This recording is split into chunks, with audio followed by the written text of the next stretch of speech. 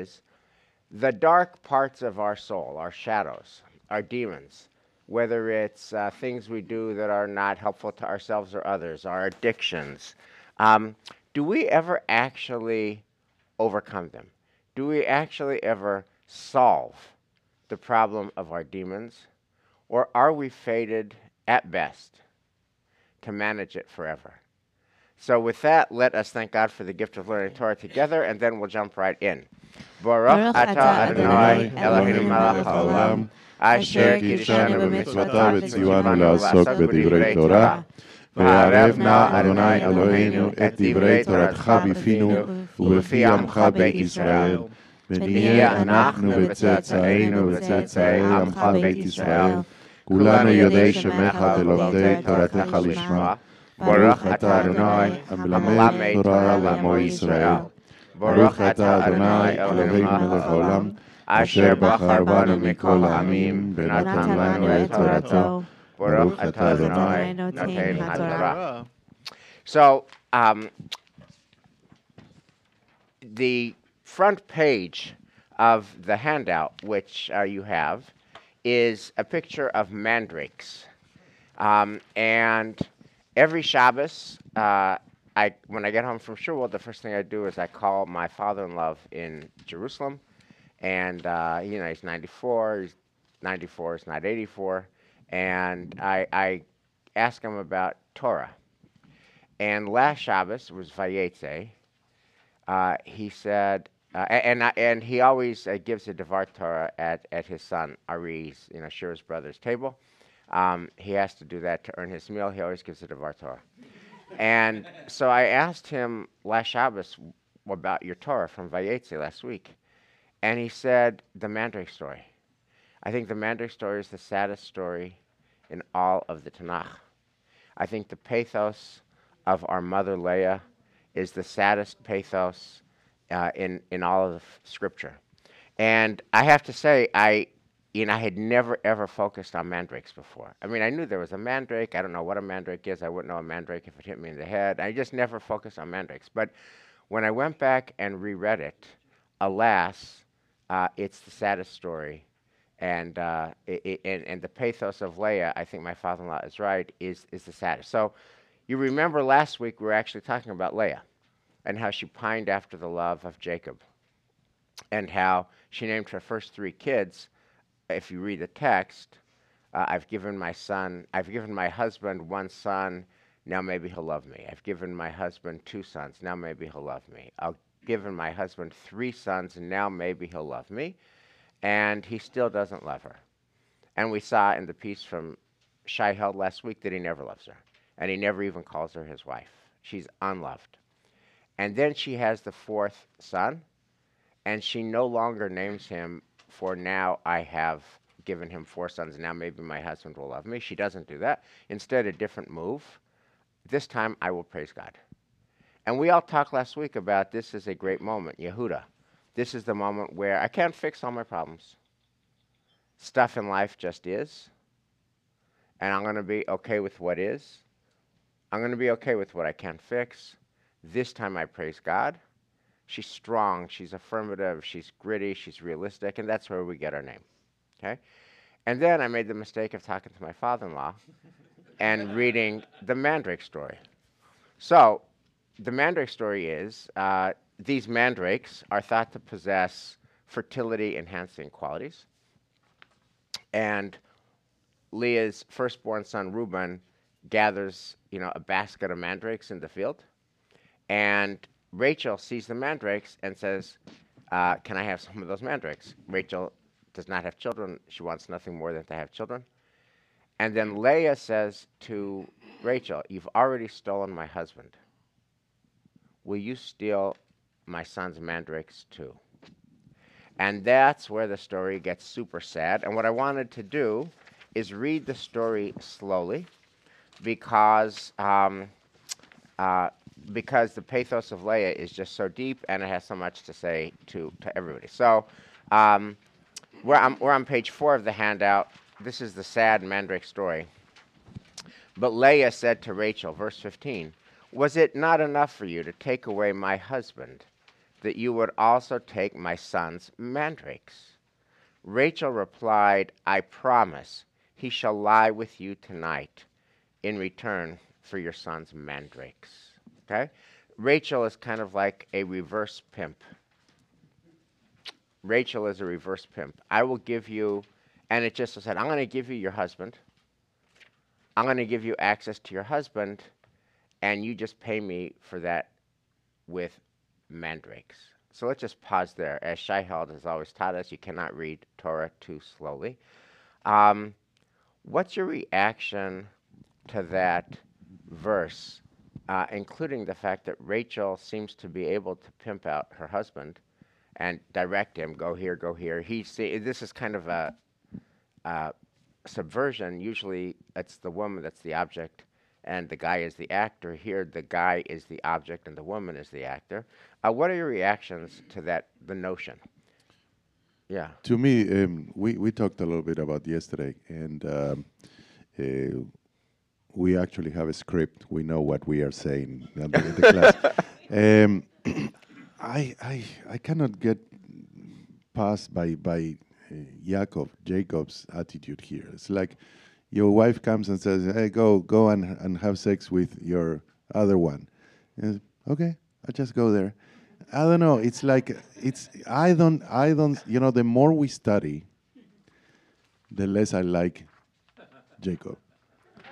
Sorry, Yeah. I don't want to offend anybody, and I pray all the time, Eloi Abraham, Yitzhak, Yaakov. But it's not a character that I sympathize with. And knowing how much suffering, you know, these two sisters have been with each other in terms of 7 years and waiting and this and that, he says, "Okay, I'll just do it." Yeah. And what would you want if the Leah story was where we left last week? I'm not going to pant after what I can't have. I am not going to pant after what I can't have. I'm going to be okay with what is, and I'm going to celebrate life, right? What would you want Leah to say to that offer? Well, so I think that's where we are. And I did some additional research into mandrakes because I had some questions like Leah has the best fertility of any woman in the Torah. Like, she does not struggle to have children. So why is it that she's having her son dig up mandrakes? And I was looking, and it turns out mandrakes are not only a fertility enhancer, believed to be a fertility enhancer because the root resembles the human form, but they're also a depressant. They're a drug. And so I just want to say it's entirely possible that Leah is living her best life and just getting high in the evenings.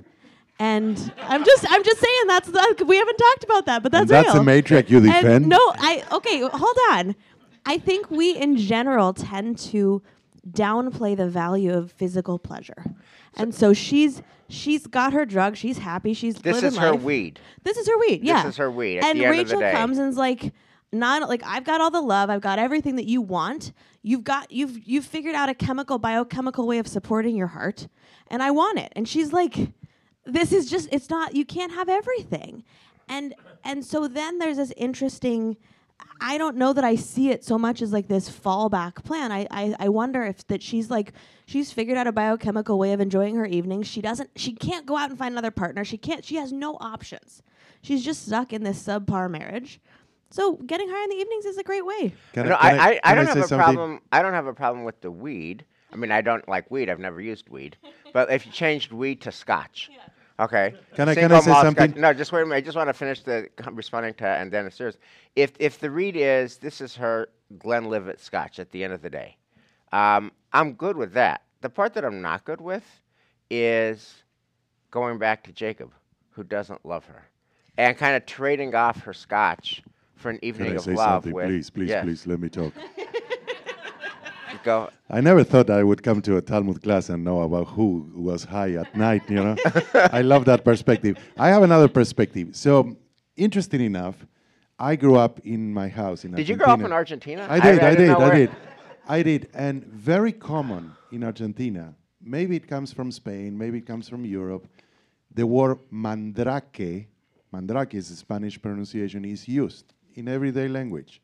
Mandrake is associated with somebody who has magical powers, all right?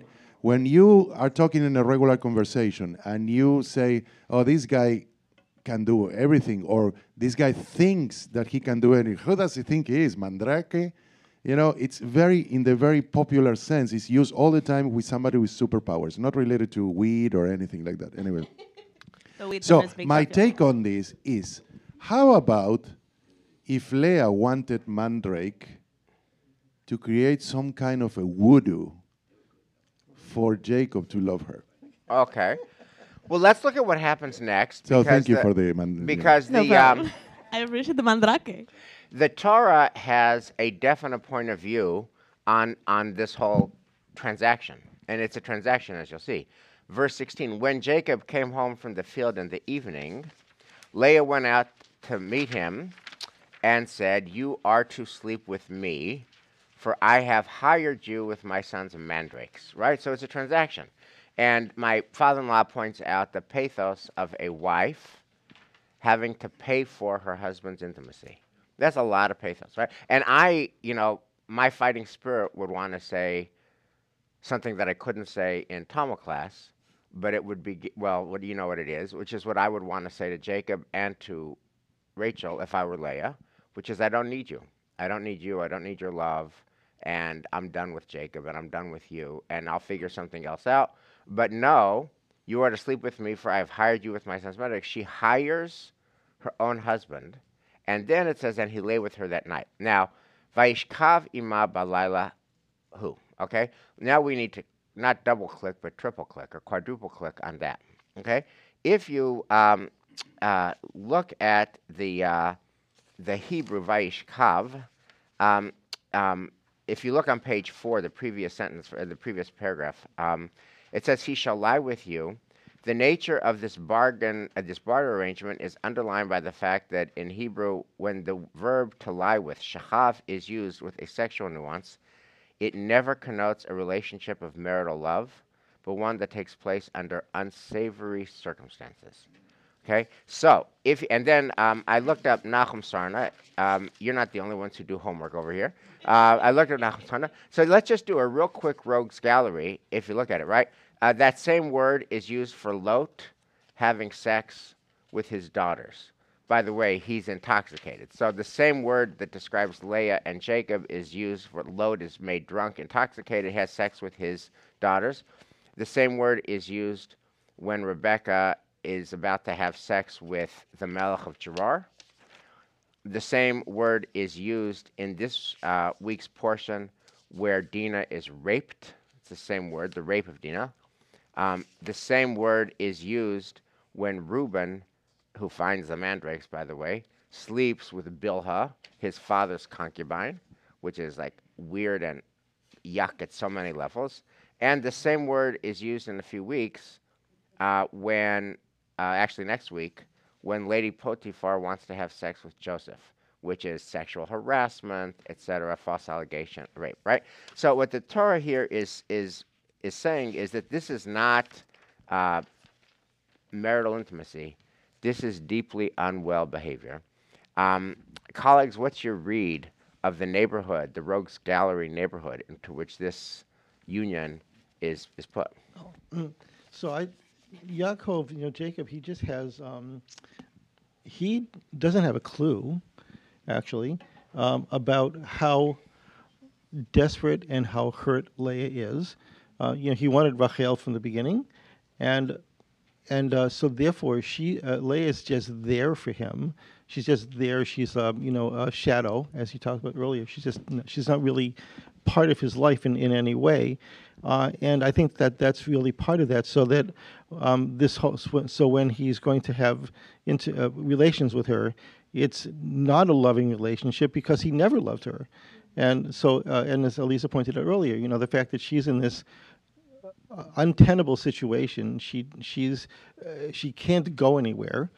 In that society, she can't leave. She can't go anywhere. She's stuck, and so it is just so sad that Yaakov just has no clue at all. He has no clue how really desperate, how hurt she is, because in his eyes, she's just part of the landscape. I also want to say, I think the idea that she, quotes, rents her husband, I don't find that to be so problematic. I think about custody arrangements. I know you're looking at me like I'm crazy, but I think about like custody arrangements when you have a divorce, when you have children that are going back and forth, you have trades that you do for time. And that's a totally above board thing, right? Because you have worked out a schedule of time where this child will be at this house and this child will be at this house. I can't imagine it's any different when you have two wives that you have to figure out when you're sleeping here and when you're sleeping there, and you have a But- schedule. Okay, so you have that charitable read, which is interesting, but what do you do with the pshat of the text, given that Nachum Sarna's point about Lishkov, and this union being in the same rogues gallery as Reuben and Bilhah and Lady Potiphar and Joseph and Lot and his daughters? I mean, the Torah's perspective is this is gross. Well, I think I'm not arguing that it's delightful or fun. I think there's a reason that she has her son stocking up on a depressant so that she can get through the nights that she has to be with him. Like, why else? There's no reason for her to have those unless she's trying to escape the pain of that marriage, of the brokenness of their relationship, of the fact that she has to sleep with this guy that hates her. And she does that not just once, not just twice, but over and over and over. So Right. that's painful, but I don't necessarily think that means that she's backsliding or that she's doing something wrong. I think it's entirely possible that she's like, yeah, I'm going to keep building So- my family. I'm going to keep having children. This is how I can have children. And So when I honestly, she I stand by my appreciation before about Mandrake. Right. I feel like she's never over with Jacob not Yeah. loving her. So let's go to I just want to go to the end of the story, because this, to me, if there's an even sadder line than this, it's here next, right? Which is, and Leah said, God has given me my reward for giving my maid to my husband, so she named me Yisachar, right? That her fifth child is, I rented out my son. We're on page 5. And then this is the saddest line to me. This is the saddest line to me. And I'll tell you what this made me think about from the movies. Verse 19. When Leah conceived again and bore Jacob a 6th son, Leah said, God has given me a choice gift. This time my husband will exalt me, for I have borne him 6 sons. So she named him Zebulun. So, she names her first 3 kids. Now maybe my husband will love me. Yehudah is named for, now I don't need my husband's love. I'm going to praise God with or without my husband's love. And now at the end, her 6th son, and then she has Dinah, her 6th son, she's still panting. She's still naming her child, now maybe he'll love me. And I'll tell you what this made me think of. This is one of the great movies about addiction, Flight with Denzel Washington. If you're home on a Saturday night and you're looking for a great movie about human nature, Flight with Denzel. Denzel is an airplane pilot. He gets a nomination for Best Actor. Doesn't win, but he's nominated. And he's an alcoholic pilot. And there's this scene where he's really trying, and he's just struggling and trying, off the wagon, on the wagon, off the wagon, on the wagon. And he's in a hotel where, for various reasons, the sponsor of the hotel room has taken the drugs, the alcohol out of the minibar. And he's in a hotel room. He wants his weed at the end of the night. He wants his scotch. And there's nothing in his refrigerator, minibar. And he sees the door to the adjoining hotel room is ajar and it's open. So he goes through the adjoining room, which is vacant. There's a minibar which is full. And you see him take a Johnny Walker Black. And you see him hold it. And he puts it down and he goes back into his own hotel room. And then you see him go back in and take the Johnny Walker Black. And the next scene is he's passed out in the bed of the adjoining hotel room. And he's cleared out every bottle in the minibar. So he has the first Johnny Walker Black, and then he has the entire minibar of the adjoining room, and he's plopped out. And it feels like that's what I thought about when Leah names her 6th child, now maybe my husband will love me, that this is a woman in the thrall of, and captive to, her addiction, or in the thrall of, or captive to her unwell behavior. And either she's doing it with demon weed in the form of mandrakes, or she's actually doing anything. But it feels like very debasing. So first of all, do you have a different read? And if so, we can't end here. And the question is, where's the uplift? Like if this is it, why read this stuff, right? Where's the uplift? And what's your read of the pathos of Leah? Anybody? So I find this so interesting. We started by having sort of an informal conversation about the program with Nadav Tamir this week. And there's a way in which we as Jews are Leah, right, with the rest of the world. where we desperately want the rest of the world to affirm us and like us and appreciate us. And we're like, maybe now people will acknowledge that Israel is really a country. Maybe now people will acknowledge that they can invite Israeli scholars to conferences. Maybe now, right? And it's interesting with Leah, it feels like there's this judgment, like because she holds out hope that there's a possibility for transformation in her relationship, that's a negative. I don't necessarily see it that way. I do see that she is in the same pattern, that she's stuck in a marriage and she's hoping that something will turn the corner and she'll be able to have a more than just miserable relationship with her husband. But I see that as optimism, as hope, as the possibility of change, that maybe as they grow together, Jacob could actually develop the capacity to acknowledge her humanity and see her and appreciate her. And I think that's worthwhile. It's worth not giving up hope. And Can I ask you a question? If you were, if you were a rabbi back Jeez. then, and no, back then, and Leah came to see you, and Leah said, my husband doesn't love me, yada yada. He really loves Rachel, yada yada. I could have this deal where, if I give him the mandrakes my son got, I could have some more nights with him. I'm drawn to him. I don't know why. I love him despite myself. What would you tell her to do? What would you advise her to do? Or how would you help her process that dilemma? so I think I would start by saying, like, that sucks. Like, I'm really sorry. I don't know what I would do in your situation. I would want to talk with her about how she feels. I feel torn. I feel torn because I know it's debasing. I know it's succumbing to an addiction, but I'm drawn to this man. He's the only man I've ever loved. I want him. He doesn't want me. I know this, but I could actually have him for the night, and that is kind of tantalizing in some kind of primal way. What should I do? The question is, do you think staying with him for the night would make you feel better? Would bring you joy? Would that make your life better? Definitely not. It will make me feel like shit long term, but for the night, it will make me feel good. So I think you've got to weigh your choice about how much you value this night. So let's just pause. Can you where- do the same thing to me? Yes. Suppose Okay. that Leah comes to me. Okay. Yes. Yeah. You're now. You are a counselor, Counselor Rosenberg. I would say, I don't do this stuff. I'm a cantor. Go and talk to the rabbis.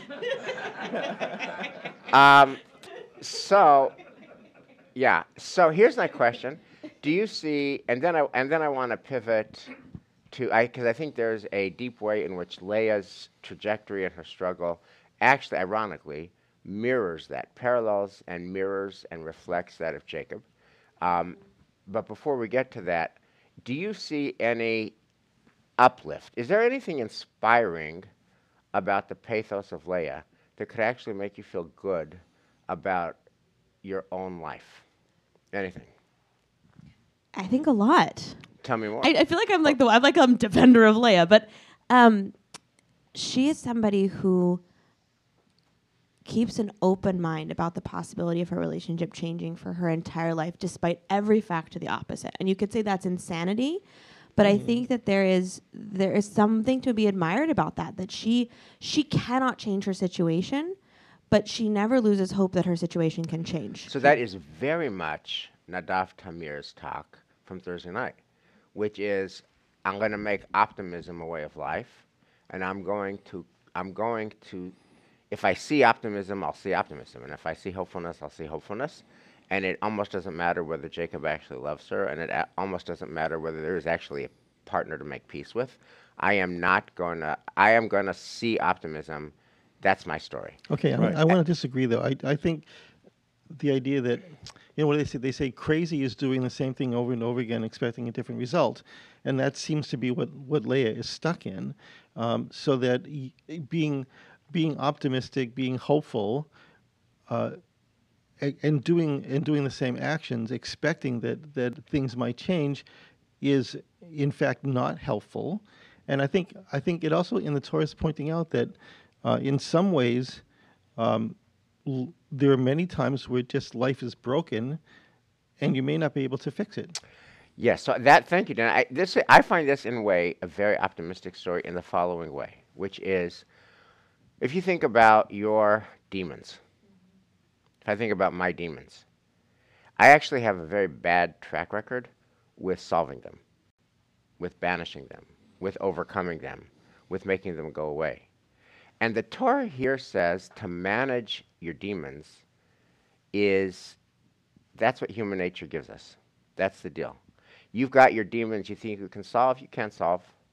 Solving your demons is not on the menu, but managing your demons is on the menu. And so and that to me is actually helpful, right? That the notion that, because it makes me not feel bad about myself. Whatever my demons are that I haven't solved, and I'm 61 and I'm still with these same demons, that it's okay. That's how we're wired. That's how we're built, and we don't have to solve. And not all of the problems in life are a technical problem, like you have a headache and you take Tylenol. Some are much deeper, and you manage them, and you're alive to them, and you're always working on them. So, like I think about, for example, I have two people in my life who are alcoholics, and one I meet with every several times a year, kind of like a spiritual counselor. And he describes himself as, as an alcoholic, but he's been 36 years sober. But never, he doesn't say I'm done, and he's still working at it. And then I know another person who describes herself as sober, not an alcoholic, but she's 16 years sober, and they're both always working on it, right? Right? They don't banish their alcoholism; they manage their alcoholism, and I feel like that to me is kind of the legacy of Leah. That managing is a good thing, because managing means you can actually get on with your life. Managing means you can live a beautiful and robust and meaningful life despite challenges. So I want to now just pivot for a second from. But I need Yeah. to ask you a question. Yes. I don't see that in the story of Leah. Where do you see it? Well, I don't see her managing it, but I do see her having the problem that she doesn't solve. And so I'm going to say that the read I have of Leah is, from Yehudah, this time I'll praise God, to Zavulun, now I've given him 6 kids, now maybe he'll love me. That's the work she needs to do.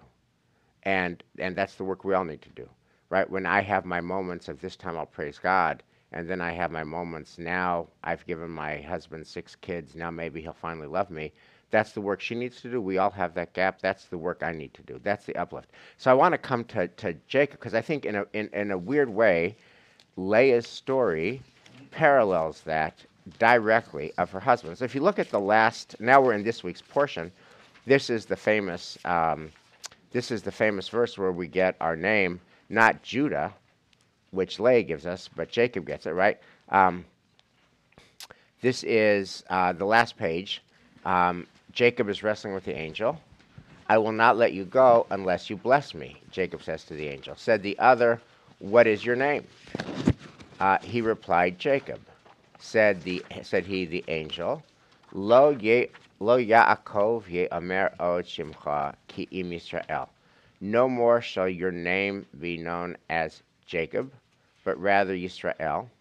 Ki sarita im Elohim ve'im anashim vatuchal, because you have striven with beings divine and human, and you've prevailed. Okay, so Jacob gets a new name. And no more shall you be known as Jacob. And the next verse, Vayishal Yaakov, Jacob asked. Right? So here he gets a blessing from this mysterious assailant, this mysterious being, this malach. No more will you be Jacob, you're going to be Israel. You got a name change. The next verse, he's back to Jacob. I feel like that kind of that's kind of like Leah. This time I praise God. I've given him 6 kids. Now maybe he'll love me. That we're always in our own version of the difference between Jacob and Israel. We're always the difference between Judah and Zevulun. That's how we're wired. And the good news is, don't get down on yourself. That just means you have work to do. Thoughts, comments, questions? I think, were you going to go? No, that looks like No, I'm framing what I want to say. Yeah. What's interesting to me is I feel like ideally in marriage, right, you're two people that reflect aspects of each other back and forth. So Leia feels like it's the internal struggle of how is she internally going to grapple with her reality, and Jacob's is how is he externally going to be seen and recognized. And both of them struggle with that, and I just find it so interesting that like he doesn't do the inner work to get to be Israel. I mean, I guess he fights with the angel, but we don't see him on this process of like fighting against himself from being the stealer to becoming this better person, and you know, right after this he goes back to being a deceptive liar. It's somebody else on the outside that's like, you could be great, you could be this, and he's like, meh, I'm gonna go back to my pattern. But I just find that so interesting that one is an internal, one is external. Yeah. Well, the other thing I was thinking is, you know, the last verb there about tuchal, I don't think that's true. You know, he wrestles with himself, he wrestles with others, he wrestles with divine beings, but he doesn't actually in the end. He doesn't actually win. He doesn't win in the end because Right. Because of the next verse. You know, then he goes back to Yaakov. So yeah, it's I think as you pointed out, it's the fact that he's trying to manage, but when managing means that you've never actually defeated your demons. So I don't. Right. So I think this is actually a misrepresentation in a certain way of who Yaakov is, what Yisrael is. Right. And think about how many. If you look at the percentage of times that after this moment in the Torah that it's Yaakov and not Yisrael, I think it's like 70-30. That is Yaakov. That is Yaakov. Yeah, and at the end, by the way, just Eliza's reference to Heli is at the very end. The last conversation he has with Esav is a big fat lie, because they have the reunion. Esav gives him a hug and a kiss and says, "Let's do life together. Come back to my place and we'll connect." And Yaakov says, "Well, yeah, why don't you go to Seir and we'll meet you. I'll meet you. We'll do lunch. I'll meet you. I'm coming, but I can't. I got to go slow. I got all these wives, all these kids, all this cattle." And I'll meet you. And so Esav goes to Seir, and the minute he's off the screen, Yaakov goes to Sukkot, the exact opposite direction. So his last comment to his brother is a lie, literally a diametric lie. The brother goes north, and the brother goes south, and Yaakov goes north. So he ends up there. So, right. So That is the reason I don't like this guy. yes. So I want to end the class by with this notion that I think we always say that to be Israel we're named for wrestling, and I think when you read the Yaakov story and the Leah story together, it's not just wrestling with God. Does God exist given the Holocaust, right? Or does God exist given this loved one or that loved one who had a terrible thing happen? But I think it's also wrestling with our own selves, and that wrestling with our own selves, which Leah does, which Yaakov does, that is holy work. If you could be intentional about it, if you could be mindful of the work between the you that you want to be and the you that you are, that's a good thing. It's human nature. It's how we're wired. And that to me is optimistic because it points a way forward for productive future. I don't necessarily see it as optimistic. I see it as just trying to get, you know, like the alcoholic, just trying to get through day to day. And sometimes sometimes there's not a lot of optimism there. Sometimes it's just, I made it through today. I can go to sleep, and God willing, I'll be able to get up tomorrow. Yeah, but So I'm not sure. I mean, I'm just saying I'm not sure it's optimistic. Maybe it is. Maybe it's Right. not. I'm feeling it as not. I think there's an optimism in how we relate to them, right? I think that there's two levels, right? There's what they did in their lifetimes and what they fought in their lifetimes, and there's how we see them. And there's a temptation to just be like down on Jacob or down on Leah, and like they're so terrible. They never get it together. But I think instead when we can see them with compassion and see them in the lens that they really tried their whole lives and they were working it the same way we're working it. I think that's where that optimism comes in, that, Right. that there's no expectation that everyone's going to be perfect in every moment, but there is an expectation that we're all going to be working on our stuff. yeah, I just want to bring this to a close with bringing Israel and Nadav Tamir into this. So we were meeting with Nadav Tamir. You know, it's a nice group in Cannes and a bunch of people at home, and I was in dialogue with him. He's a lovely, lovely guy, super smart, super thoughtful, and indisputably Israeli. I mean, his Israeliness is who he is. And so I said to him at the end of this conversation, it's Parshat Vayishlach, and the angel wants to go, but Jacob says, I won't let you go unless you bless me. So, Nadav, thank you for being here, but we're not going to let you go unless you bless us. And what he had to say, I found just so interesting. To me, it was the most interesting part of the evening, which is, I'm a secular Israeli. He didn't say it's not my love language, but it's not my love language. I don't do blessing. I don't do Parsha. I don't do Vayishlach. I don't do Yaakov and the Malach. And then he went on to say, advocate in the ways that you want, and use your political power to influence the government, to influence Israel to be the Israel you want to be. But he did not want to do a bracha. And I'm thinking about, I'm completely obsessed with Israel 75, the history of it. I'm reading the Stanley Gordis book, and he goes over the early Zionist thinkers: Berdichevsky, Chernikovsky, Aleph Dalet Gordon, Max Nordau, Theodor Herzl, right? And they all talked about what we need is a new Jew for a new Jewish land. It's not just enough to have a new Jewish homeland, we need a new Jew. And it just struck me that Nadav is exactly, and he describes it. That's him. That's our beloved Israeli, right? Is like we're Vayishlach people in our own way, and there are plenty of people in Israel who are Vayishlach people, right? But there's a whole genre that's not, and that's not how they roll, and that's what the Zionist thinkers were predicting, at the turn of the century. Last thing is this verse. Just last night read chapter 8 of Danny's book about the founding of the state, and now it's obvious that the state of Israel's name is Israel, but it wasn't always obvious, and the question was, how do we figure out what the name of this new land would be? It had been Palestine, etc., and it's named for this verse. Israel is named for this verse. It's named for the notion of struggling, managing its demons, never solving its demons, but always working on solving its demons. So, Elias, do you have a song for us? Yes, thank you. Since I'm not an expert in rape and fertility and all kind of mandrake things, I'm going to go for a nigun. So let's join.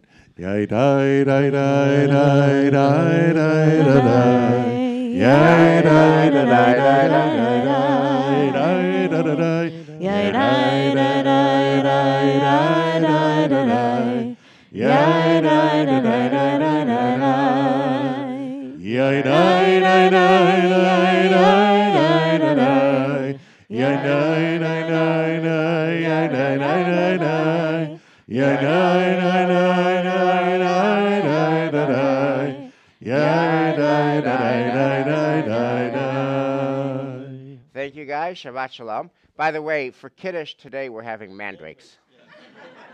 Shabbat Shalom.